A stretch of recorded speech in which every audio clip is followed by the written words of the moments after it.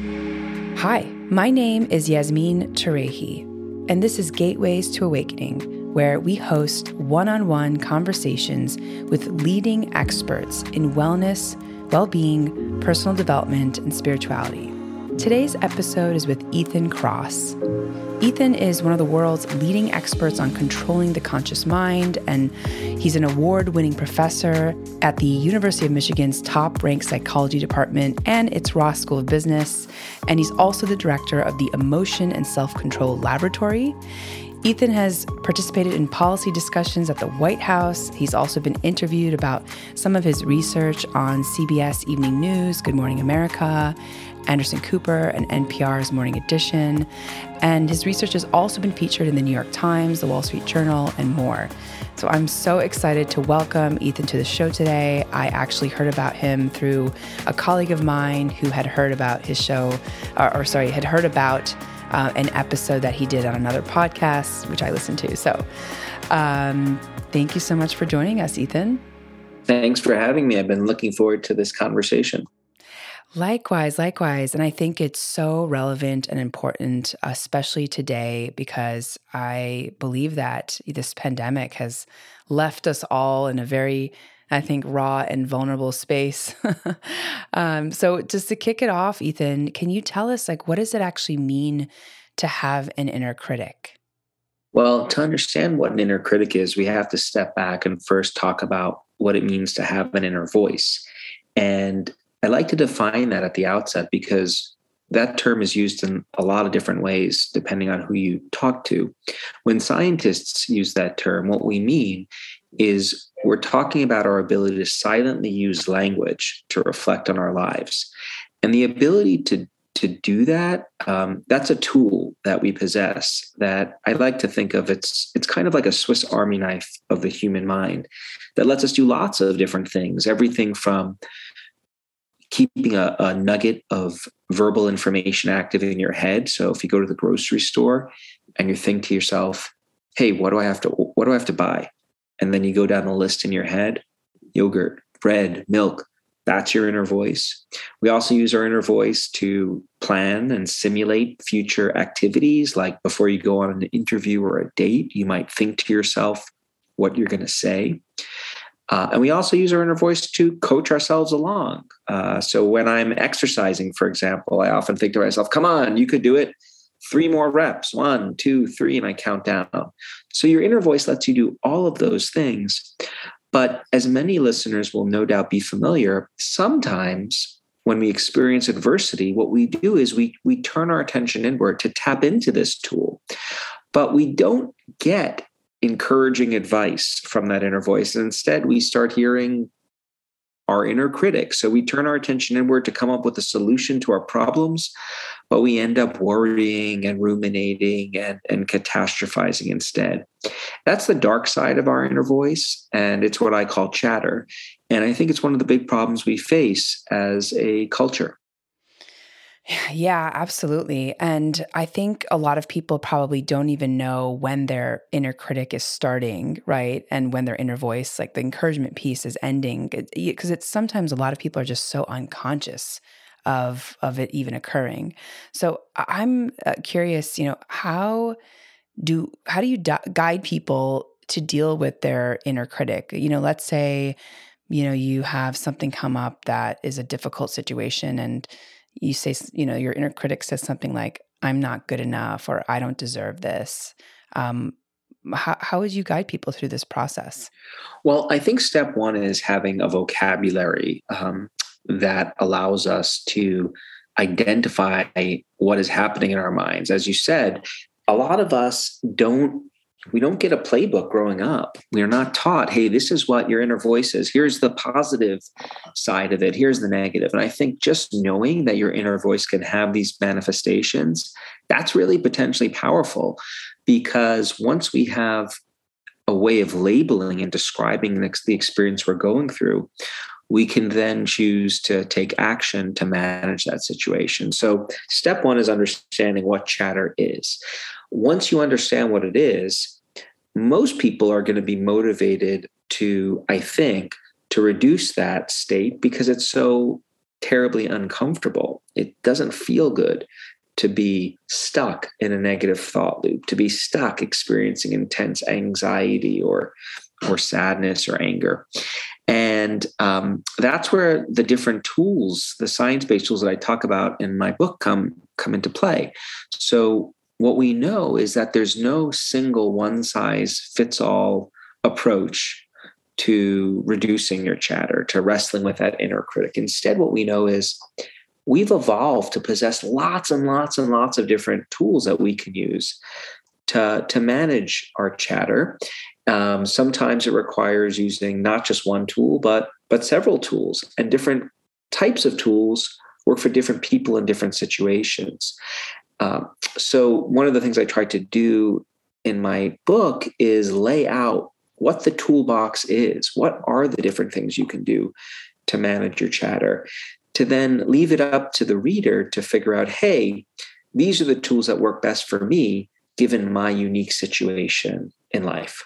And so can we double click and maybe go through an example of a tool that has worked for someone that you've worked with? You feel free to pick any example. And of course, we'll keep it anonymous if you want to make up a name. Well, I'll just, how about I just use tools that work for me? This way we don't have to have any anonymity. So why don't I tell you about a couple of my favorites? There are close to 30 that are out there. I'll just tell you about a handful. One of the things we know about chatter is that when we experience it, we get zoomed in very narrowly on our problems. All we could think about is the thing that we're experiencing chatter about. We're stuck in this tunnel vision. And what we've learned is that when that happens, it can be really helpful to be able to step back or zoom out to look at the bigger picture, to get what we call in technical terms psychological distance from our experience. And it turns out there are lots of different distancing tools that are out there. One of my favorite tools, and the one that is my first line of defense when I'm experiencing chatter, is something that we call distanced self-talk. And what it involves doing is trying to coach yourself through a situation like you would give advice to another person, and actually using the structure of language to help you do that. What I mean is use your own name or the second person pronoun you to silently coach yourself through a problem. We typically use names when we think about or refer to other people, not when we think about ourselves. And so what we've learned through lots of experiments is that when a person uses their own name to coach themselves through a problem, all right, Ethan, here's how you're going to manage the situation. What that essentially does is it turns us, it switches our perspective. It gets us to start giving ourselves advice like we would give advice to a close friend. And that's potentially really useful because one of the things we know about people is we are much, much better at giving advice to others than we are taking our own advice. It's really amazing when we do experiments in our lab. We often have people think about their deepest worries and ruminations. And sometimes participants don't want to tell us what they've thought about. They're embarrassed to share the thoughts that are streaming through their own heads. They're saying things to themselves that they would never dream about saying to their best friend. And so what distant self-talk does is it helps us change the way we relate to ourselves, which can be useful. So Ethan, can we double click on that and actually let's maybe use you as an example. So something that you're dealing with and you would tell yourself Ethan, you would kind of address yourself from maybe a different point POV, right? Can you kind of explicitly share how that would play out in the dialogue? Yeah, I would coach myself through the situation using my own name. All right, Ethan, here's how you're going to manage the situation. You've been through this before. You've succeeded in the past. It's going to be fine. And in the worst case scenario, even if you experience some negativity, it'll be over in an hour and then you'll move on to something else. So get to it. So what I'm doing there is I'm basically giving myself advice. I'm coaching myself through the situation like I would give advice to someone else. That's very different from being stuck in a first person narrative where I'm thinking, oh my God, how am I going to manage this situation? I can't do it.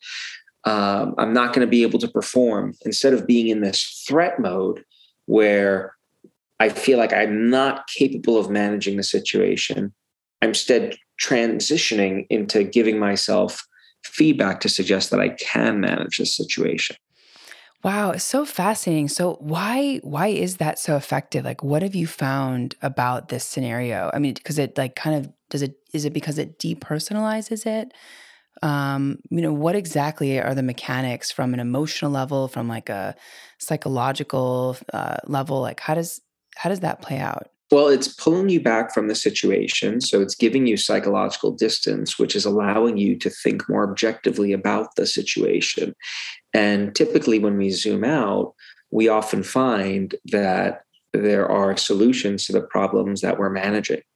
And it's also getting you to relate to yourself from a different kind of perspective, thrusting you into that coaching mode.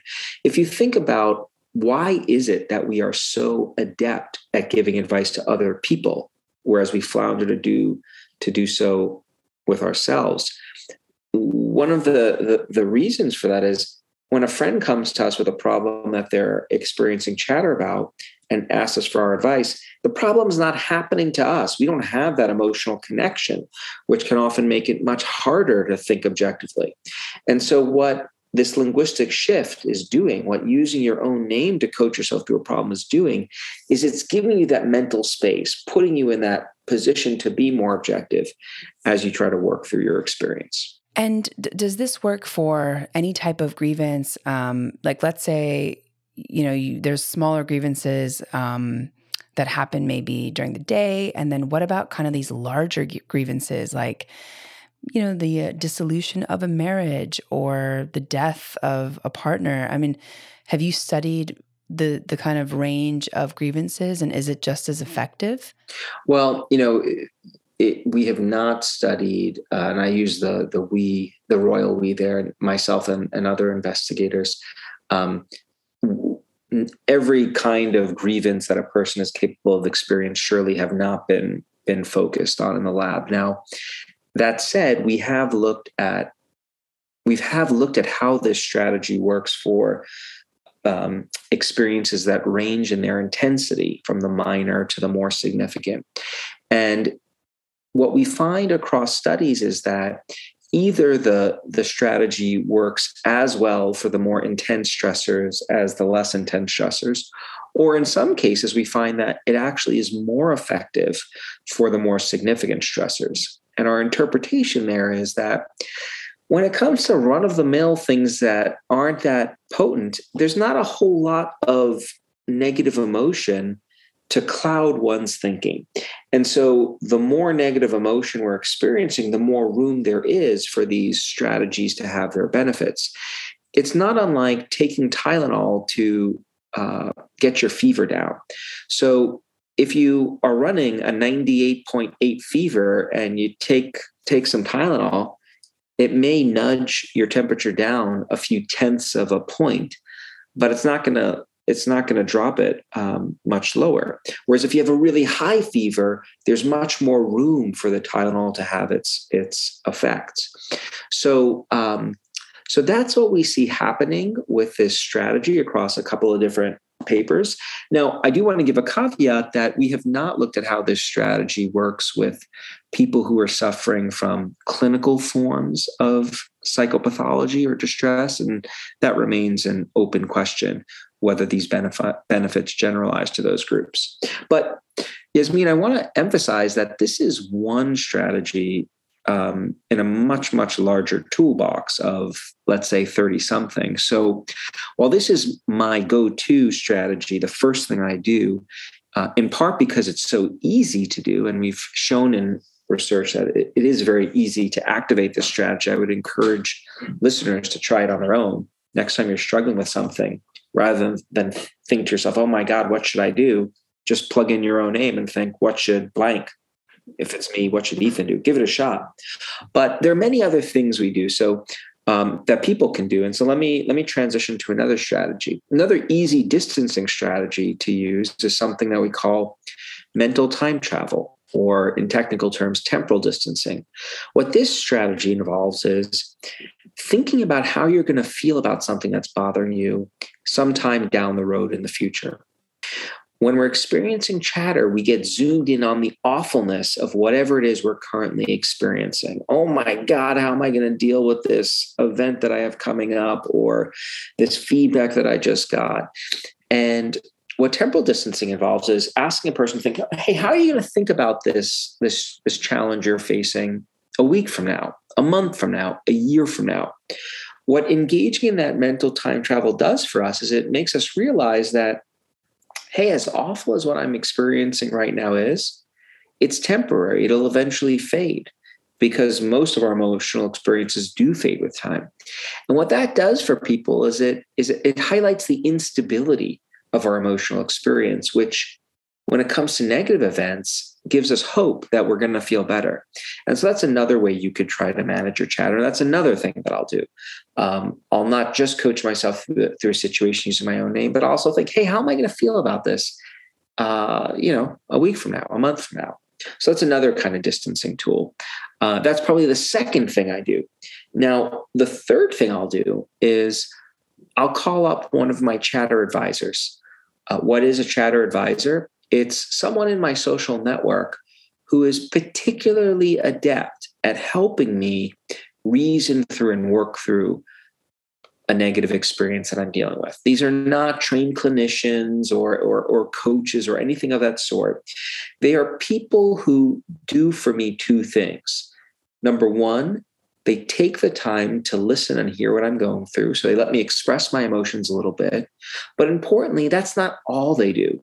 They're not just getting me to vent about what I'm going through.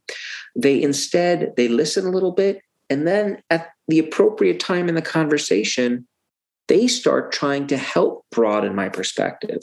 They start trying to point out different ways that I might think about this experience, or share with me how they've dealt with these kinds of experiences. And the ability to do those two things, to both let me express my emotions a little bit, but then helping me zoom out to broaden my perspective, that makes them an incredible resource. And not everyone that I'm close to is skilled at helping me do that.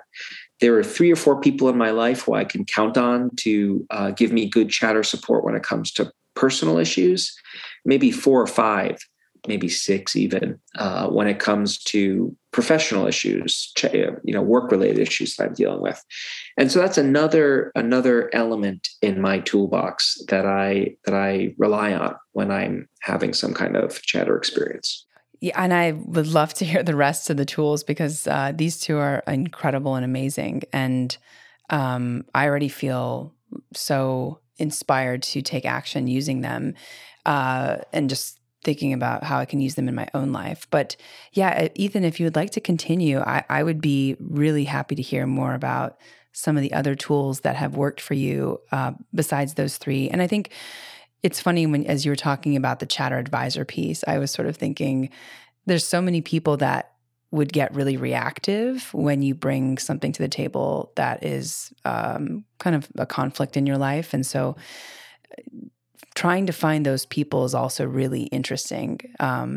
And I'm sure some people would have to maybe have an intergenerational exploration of finding the right people who can maybe hold space for certain chatter. But yeah, if you would like to continue, Ethan, I would be really happy to hear more tools if you'd like. Well, you're absolutely right. You have to be careful who you choose. I often joke, but I'm being serious, that there are many people in my life that I'm very close to. DNA determines it. What I mean by that is I'm related to them.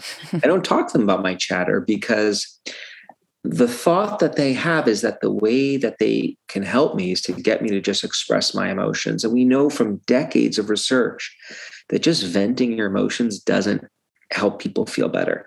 It makes them feel close and connected to the person they're talking to. It increases friendship bonds. But in terms of providing them with a way of managing their chatter, venting alone doesn't do the trick. It really is this combination of both expressing emotion and zooming out to get that big picture advice. And there are only a handful of people who can help me do that. And so I'm very grateful to them. So switching gears, let me take about 2 more strategies that really do constitute the end of my go-to toolbox. one of the other things that I do is very out of character for me. So I like to think of myself as someone who's an organized thinker, but in terms of my external life, I'm not particularly organized. If you were to come into my house on any chatter-free day of the week, you'd likely see a trail of clothing from the bathroom to my closet. And if you came into my office at home, there'd be piles of books and papers, often to my wife's dismay. But when I'm experiencing chatter, I do something that's out of character for me. I put everything away, very nice and neat. I tidy up, I organize. When I'm done putting the clothing away in the bedroom, I go down to the kitchen and I wash the dishes and I scrub the counters. What I'm doing there is I'm trying to compensate for the lack of control that I feel when I'm experiencing chatter by exerting control around me.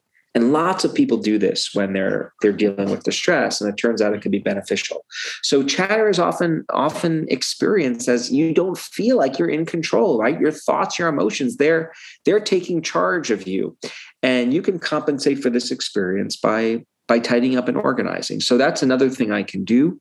And importantly, knowing about how this works scientifically, what that allows me to do is to be proactive about using this tool in my life. I don't have to wait to experience chatter and then just, something inside of me is propelling me to organize. And I feel better now. The moment I detect that chatter brewing, I'll start putting things away, and that can be beneficial. So that's another tool I use. The last tool that is my first line of defense is going for a walk in a green space outside. So walking around my neighborhood, or going for a walk in the park. We know that enhancing your exposure to green spaces can be helpful in two ways. Number one, it can provide us with an opportunity to restore our attention. So when we're experiencing chatter, our attention is consumed by our worries and ruminations. What happens when you go for a walk in a green space is your attention gently drifts away from your chatter onto the interesting things that surround you, the flowers, the bushes, the trees. And when your attention drifts away, it gives you an opportunity to restore those focused resources that you had been devoting towards working through your chatter. When you're worried or ruminating about something, you're really focusing hard on trying to solve that problem. You're not making much progress, but you're focusing really hard. When you go for a walk in nature, your attention drifts, but in a very soft way. You're not carefully scrutinizing the geometrical structure of the tree leaves around you, or at least I'm not. I don't think most people are. I'm just taking it in. And taking it in that manner can be really restorative. So that's one way that nature can help us. The other way it can is by providing us with opportunities to experience the emotion of awe. Awe is an emotion we experience when we're in the presence of something vast and indescribable, something that you just can't contemplate how this came to be. And nature is filled with those awe triggers. For example, an amazing sunset, or looking at at least where I am right now, the autumn leaves. Looking at the color of leaves can be quite beautiful, and they continue to change throughout the year. And when you experience awe, what ends up happening is we experience something called a shrinking of the self. When you are contemplating something vast and indescribable, you feel smaller in comparison. And when you feel smaller, so too does your chatter. So I'll go for a stroll around the neighborhood to try to restore my attention and experience some awe as another way of hoping to manage my chatter. Powerful, powerful. Thank you so much. Those are incredibly helpful, and I'm sure a lot of people will have a huge shift, even just practicing one of them. So to have all of them feels like such a gift. So thank you, Ethan. And how did you come up with these concepts? Like, I know that you are the director of the Emotion and Self-Control Lab. Did you discover this through your work? And then can you just kind of walk us through the process and how you were able to come up with some of these concepts? Sure. So a lot of the work that we do in the lab and that we've been doing for close to 20 years now, when I started in this business in graduate school, is in trying to figure out when people are struggling with problems, how can we get them to work through those experiences effectively rather than succumb to chatter. But in terms of the tools that I talked to you about today and the tools that are written about in my book, those go well beyond what we've done in my lab alone. When I was researching the book, I was really trying to look at what have we learned over the past 20 or 30 years with respect to what science-based tools are out there to managing our inner voice. And so the book is really a grand tour of scientific insights surrounding this issue that go beyond what we do idiosyncratically here at the University of Michigan.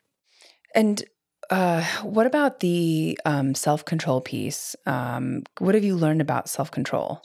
Well, I like to, it's funny. A lot of people, when they hear the term self-control, they instantly think about how do you not succumb to temptation, like eating the treat after bedtime or consuming drugs, and that certainly is a form of self-control.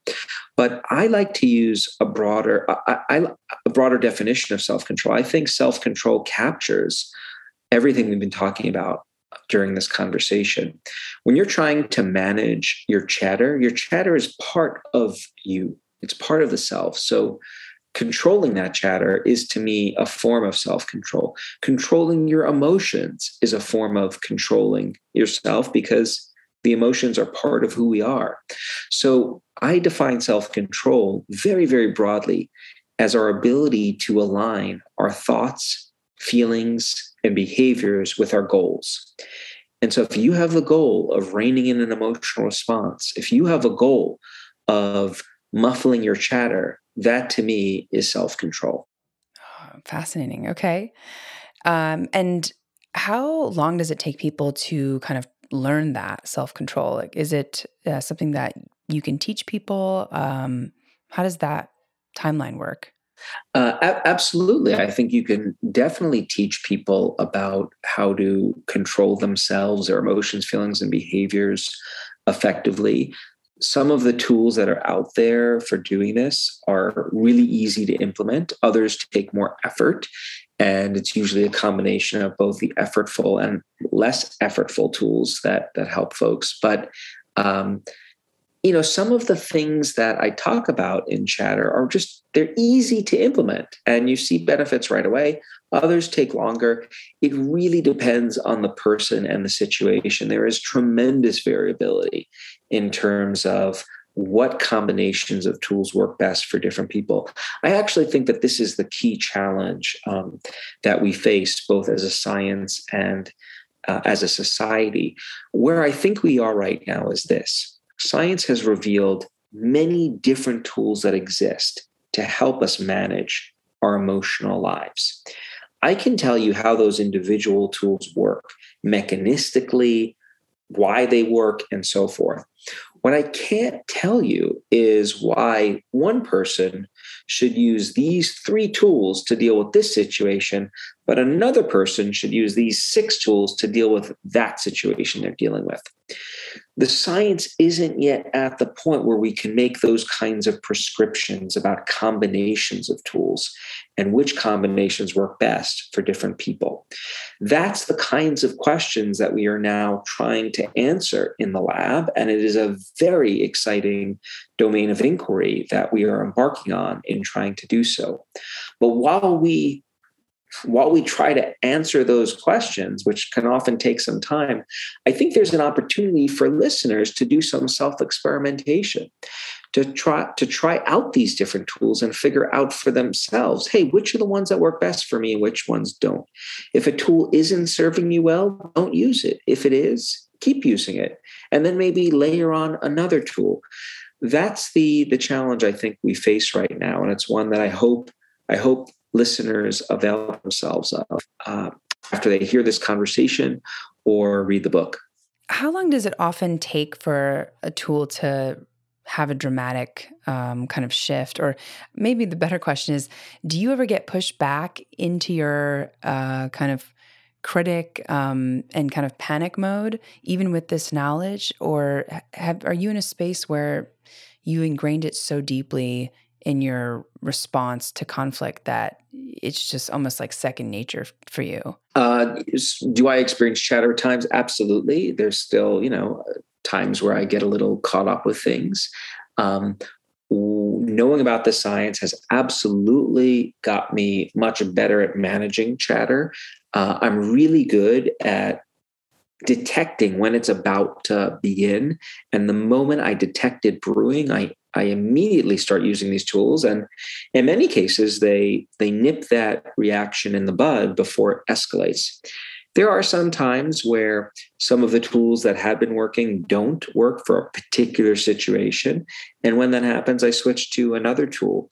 But it is very, very rare that I get stuck for a prolonged period of time, overwhelmed by the chatter. So they do work. I do not think it is possible to rid one's life completely of chatter. I think that is very, very unlikely. I don't think that's the goal. I think the goal should be to shorten the amount of time you spend in that chatter. And if you can do that, I think the benefits that you derive will be quite powerful.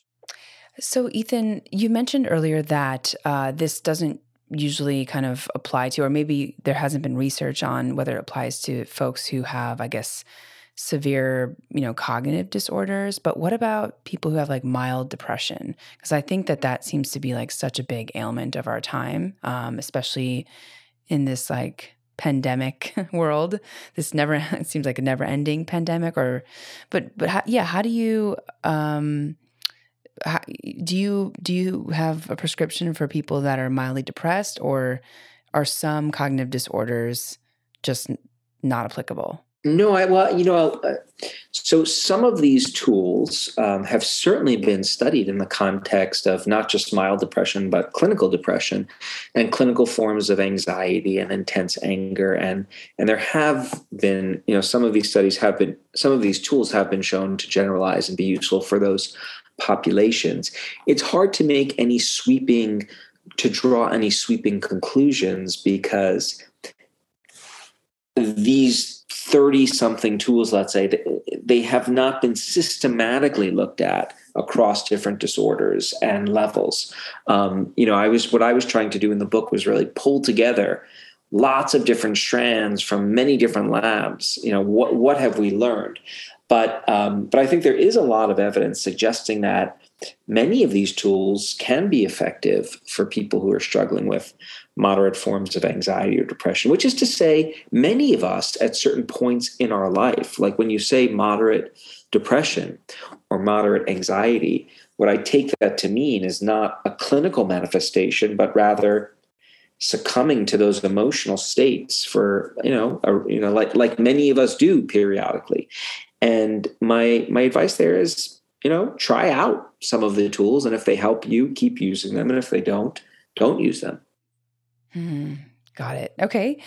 And what about, some people, I think there's a lot of schools of thought that talk about how turning inwards to kind of understand our feelings is beneficial, while other people sort of fall apart when they engage in the kind of same inquiry and same behavior.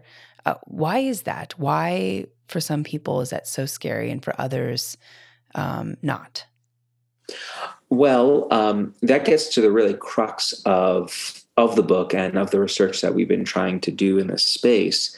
And one of the reasons why we often find introspection harmful and why it often backfires is because we zoom in so narrowly on the problem and really lose perspective. And that's one of the reasons why some of the distancing tools that I talk about can be helpful. They zoom us out. They allow us to focus on that bigger picture in ways that can be helpful. Now, it does make sense that you would reflexively zoom in on a problem. when you're dealing with it, you want to focus on the issue at hand. But if we get stuck in that zoomed out state, that's when introspection can cease to be useful. Got it. Got it. So if you get stuck in the zoomed in space, then yeah, got it. Okay. What about folks who might have like louder, critical voices or inner critics than others? Have you noticed that? Like, and is that also just kind of a reflection of their own personality or culture? I louder inner voices or inner critics. So if by that you mean they're more prone to chatter, we see chatter playing out across different cultures. So that's not really a big source of variability. Where cultures differ are in terms of what the source of the chatter is. So a person living in the United States may be prone to experiencing chatter over issues that a person living in Japan, for example, might not, and it might be different there. But in terms of the overall rate or frequency with which people experience chatter, I'm not aware of cross-cultural research that has documented that. I'd love to learn a little bit more about why you've dedicated your time and your life to this world and this space. Can you talk to us about what attracted you to this work and about your own experience? Sure. Growing up, my dad would talk to me a lot about the benefits of introspection and encouraged me every time I experienced a problem to turn my attention inward, tap into my inner voice, and find a solution. And by and large, that strategy worked really well for me growing up. If I experienced some form of adversity, I do exactly what he said, come up with a solution and move on. I never really got stuck. And then I got to college, took my first psychology class, and discovered that a lot of people do exactly what my dad told me to do and benefit as a result. But sometimes people often don't benefit and they start experiencing rumination and anxiety, what I call chatter. And so that ended up becoming a really interesting puzzle for me. Why is it that at times we turn our attention inward and find solutions to our problems, but at other times doing the exact same thing leads us astray? And of course, that has happened to me at times too. And so I just became really, really interested in that question and in that puzzle. I thought about it as a type of puzzle of human nature, and it motivated me to go to graduate school to learn how to use the tools of science to try to answer that question. And that's what I've been busy doing ever since. So, yeah, fascinating. Love that. And what about in terms of the last, like, let's say 10 years since you've been, kind of in this space and more, have you noticed a shift in people's emotional world? Has there been any kind of trend that you've seen about any of the work that you're doing? And I think especially so since the pandemic started. I mean, how has that played out with some of your research? Well, we're living through what I've called the chatter event of the last 100 years in the form of this pandemic, because what the pandemic has done is presented us with a situation that we're not certain about what's going to happen next. And it's also a situation in which we have not really had a whole lot of control over what happens. And experiencing uncertainty and a lack of control, those are the building blocks. Those constitute the jet fuel that propels chatter forward. And we see that manifesting in skyrocketing rates of anxiety and depression. Last I checked, they were up 30% here in the States compared to before the pandemic. So I think on the one hand, over the past year and a half, there has been a really crucial need for people to have more insight into what's happening in their emotional lives. And there's been, I think, a real opportunity to give folks tools to help them manage it. What we've also experienced concurrently with COVID, and even starting a little bit before, is a movement to recognize the importance that our emotional lives play in our lives, and the idea that the ability to manage those emotions is an essential tool that is not something we can take for granted, but that is often the difference between being successful and not. So there's been a rise of interest in concepts like mental fitness, and a push to make it acceptable to talk about the kinds of issues we've been spending this conversation chatting about, talking about that in work, at school, and at home. Whereas not too long ago, talking about those private experiences was considered somewhat taboo and a sign of weakness. So I think we're pushing forward in a pretty positive way. It would be nice if we could get rid of the pandemic, but even if we can't, we definitely know that there are tools to help people manage their chatter around it effectively. Right, right. And even just the example of zooming out of this time we're in and just knowing that at some place there will be, some sense of maybe balance, I hope, in this world and in all of our worlds. And Ethan, what about, and I'm not sure if you have studied this, but I'd love to know what you think is the future of humanity, and also like how technology has shifted our emotional world. And because there's so much data out there, and there's a ton of now documentaries that have proven that our technology and the social media and being on smartphones and having this constant comparison, thing happening has really just created a lot of damage. I mean, yes, there's been opportunity, but there's been also a lot of damage and fallout in the human psyche, I think collectively and especially in the West. What do you think has surprised you the most on this journey?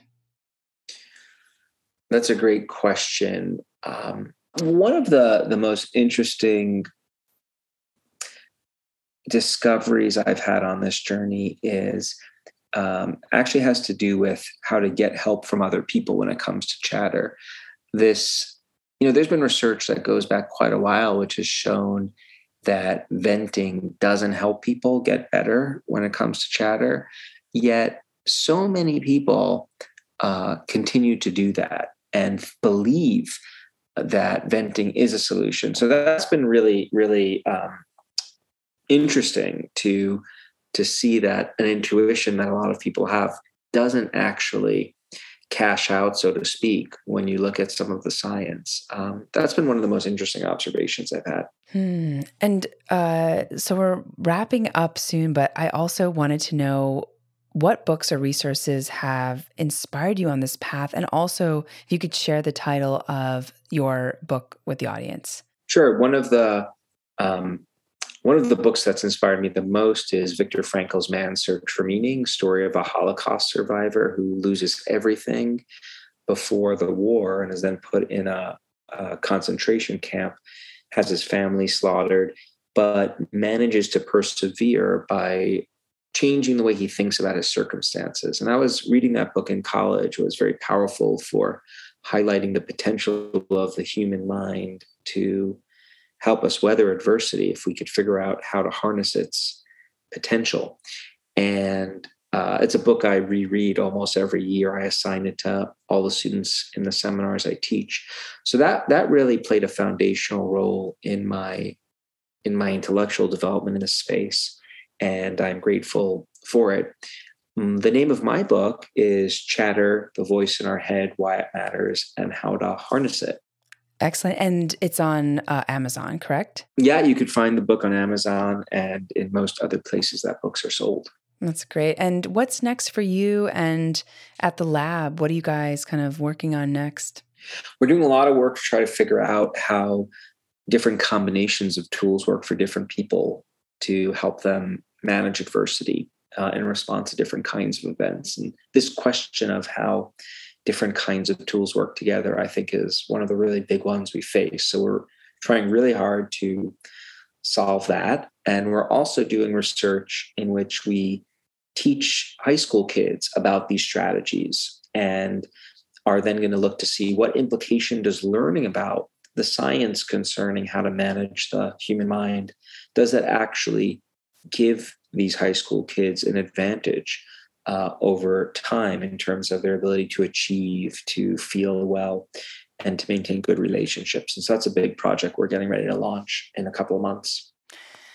Amazing. And what do you want to tell our audience, our listeners about their mental health, their wellness, well-being? What's sort of your main takeaway, call to action, if you could tell folks something? My main call to action is twofold. If you find yourself experiencing chatter at times and are motivated to manage it, try using some of the different tools I talk about in my book. If a tool works for you, keep using it. If not, use something else. But really try to find the combination of tools that work best for you. And number two, help others in your life do the same. I think there's a responsibility we all have to share this information with others. And so if you could share what you've learned, I think that would be doing a good thing for society. Yes, amen. So are there any resources that you can point folks to in order to learn more about you and your work? Where can people follow you? They can, if folks want to learn more about the book, my research, they could go to my website, www.ethankross.com. And there's lots of information on that site about everything we've talked about today. And they could find me on social media as well, on Twitter, Instagram, or LinkedIn. Amazing. And Ethan, so is there any question that I have not asked that you would have liked me to ask, just to share maybe something that I may have missed that's important for you to share with our audience? I don't think so. I think we covered everything. Okay, great. Amazing. Thank you so much for your time, Ethan. This has been so delightful, and I'm excited to try out these tools in my own life. I think a lot of people in the audience will as well, and we'll head over to Amazon, get your book, Chatter. So thank you so much, Ethan. Thanks for having me, Yasmin. Good luck with everything, and thank you for doing what you do. Oh, thank you so much. Thank you. And for our audience, thanks for joining and for listening. In this episode, we learned about the inner critic with Ethan Kross, and you can tune in to Gateways to Awakening, where we host one-on-one conversations with leading experts in wellness, well-being, personal development, and spirituality. Thanks again.